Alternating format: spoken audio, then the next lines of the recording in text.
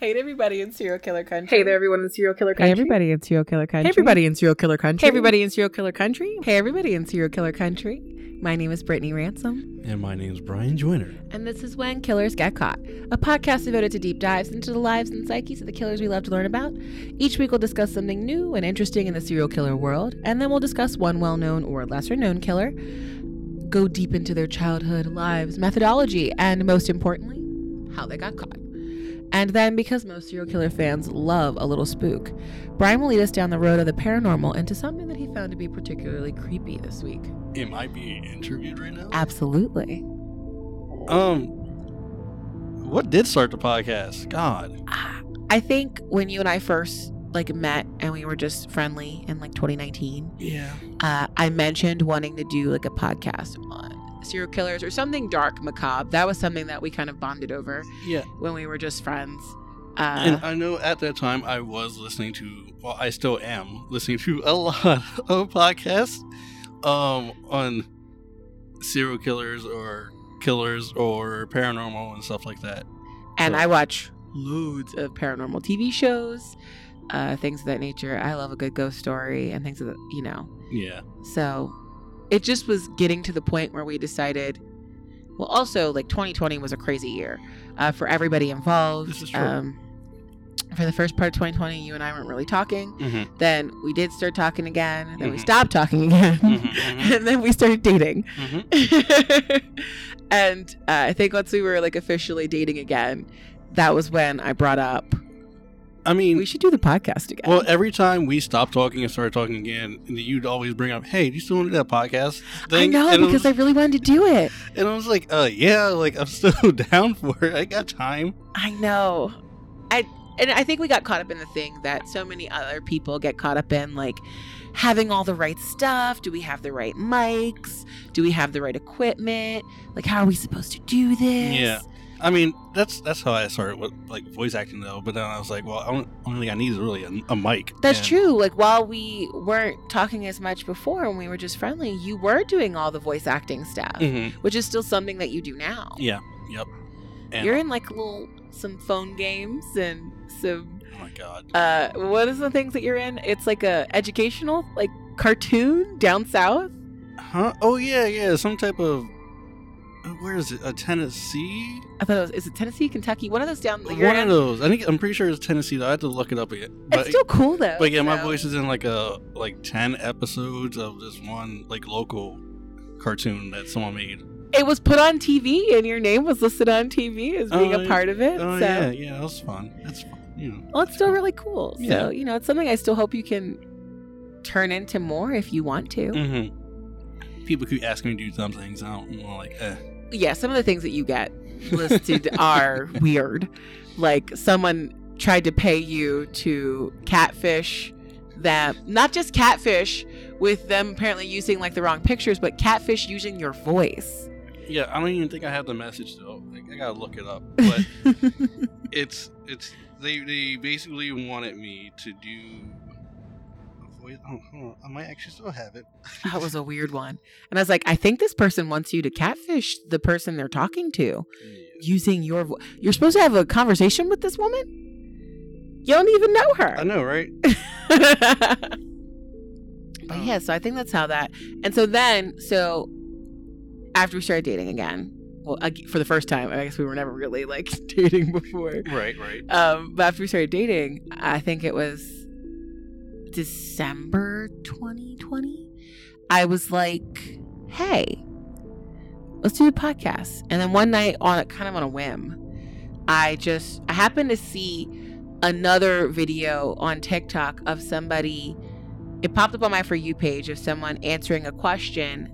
I think exactly the video was this girl responding to the fact that apparently we'll meet or pass roughly 15 people who've died in their car during your lifetime. Right. Okay. One of the other people on TikTok who does serial killer content responded, not only that, but you'll also interact with probably roughly 12 different serial killers in your lifetime.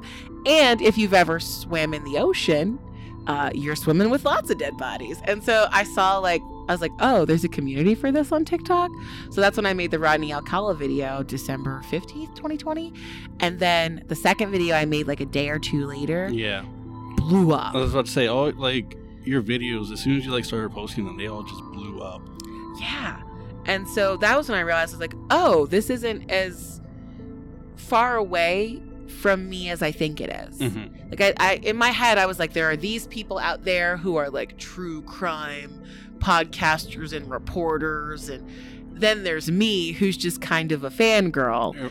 But I guess we're downplaying the fact that this has been like lifelong journeys for both of us. Yeah. You know, I was adopted into the family. You know, my parents adopted me when I was 10.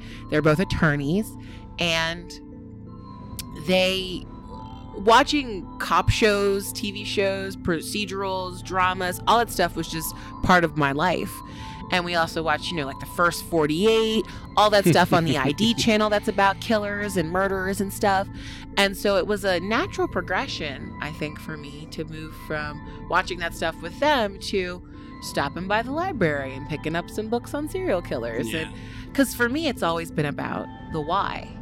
I don't really care. Like, honestly, some of the things these people do turn my stomach. Mm-hmm. I am Absolutely. physically 100%. and emotionally repulsed. Oh, yeah.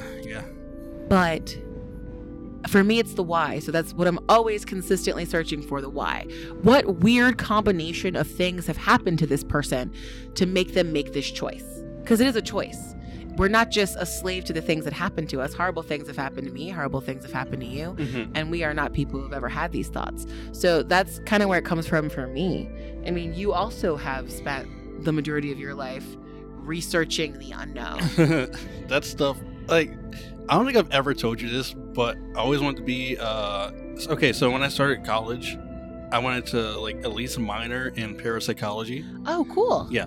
And I also wanted to study cryptozoology as well, because No way. yeah, I didn't realize.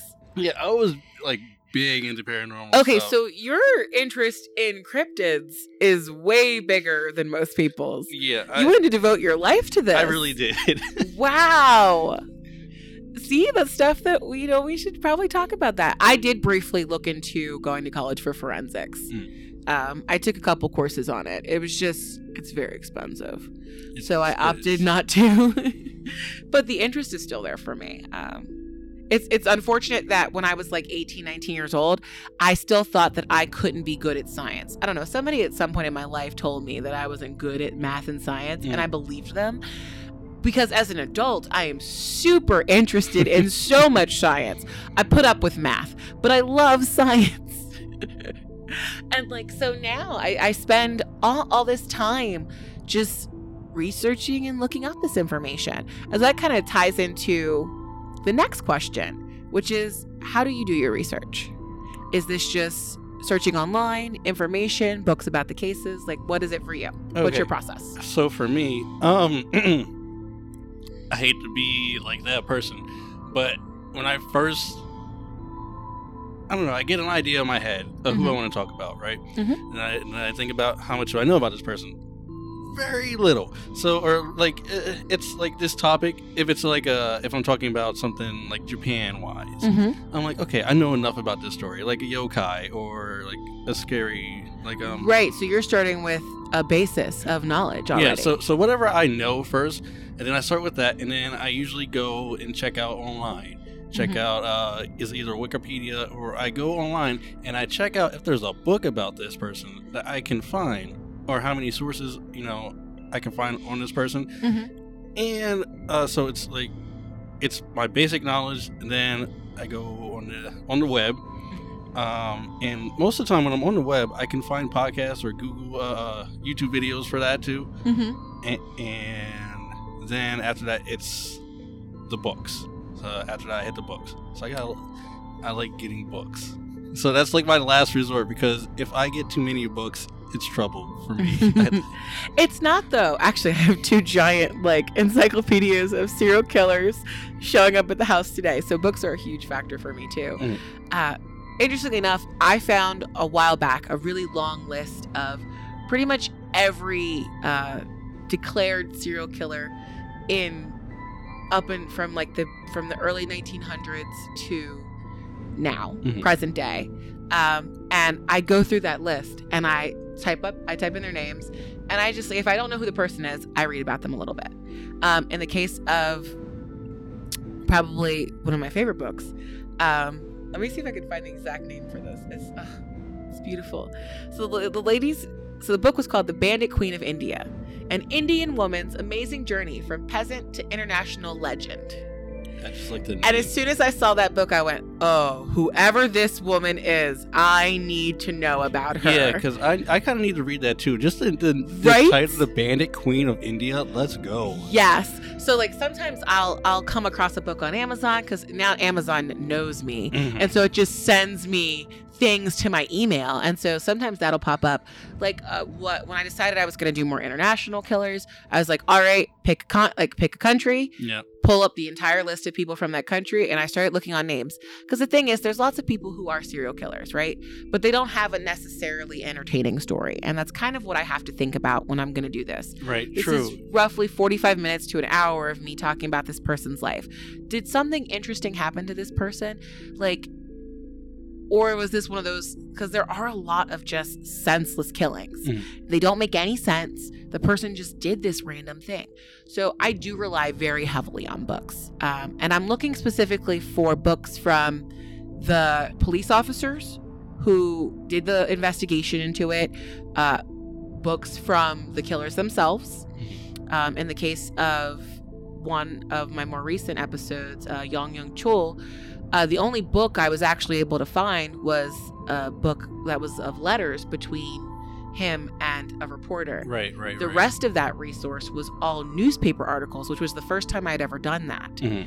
And it was a lot to sort through, I believe it. but worth it, at least in my opinion, Mhm. to see how people were reacting to those crimes as they were happening, seeing how they were being reported on, not just but I was also pulling up every news article I could find from every newspaper in Seoul. Oh goodness. So getting multiple people's perspectives about this, and then confirming that with the information directly from the killer and things of that nature.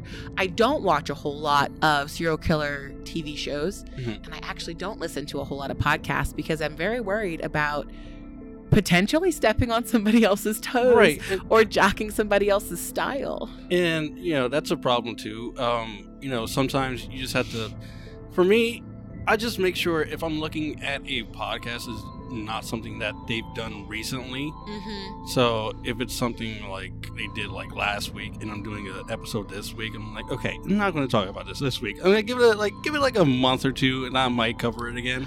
No, I agree with you. I don't want to accidentally do it also would be terrible. We're not even that large of a Exactly. podcast to be doing a deep dive exactly a week later after a podcast that has 50,000 listeners. Yeah, no thank So, you. I don't want to be in that shadow. No thank you. But yeah, whenever I do think of doing a research for a person, I do make sure that it is an interesting topic. I think it's an interesting topic, or that people would find interesting, or that people would find scary. Mm-hmm. Yeah, that's one thing that I don't consider myself, if you're somebody who's watched the Cecil Hotel documentary that came out in February of 2021, there's a whole subplot of that documentary where they talk about the internet sleuths. Yeah. I am not an internet sleuth. There is nothing that I can provide to this story that is going to propel this case forward. But what I am interested in at the end of the day is looking at all of the facts, laying them all the way out there. Are there any patterns that make sense to me? I have studied psychology a little bit in college, and it's something that I'm looking actually into potentially gaining another degree in. In looking into certain psychological patterns. So in the Yong Young Chul case, I was just his reactions to things make me wonder if he is either bipolar, or if this man is struggling with multiple personalities. Because depending on the day in trial, he reacted like he didn't care at all, or he exploded on people in the courtroom. He attacked the judge one time. That is not logical, rational behavior. No, not at all. You know, and I'm trying to make sense out of what is senseless.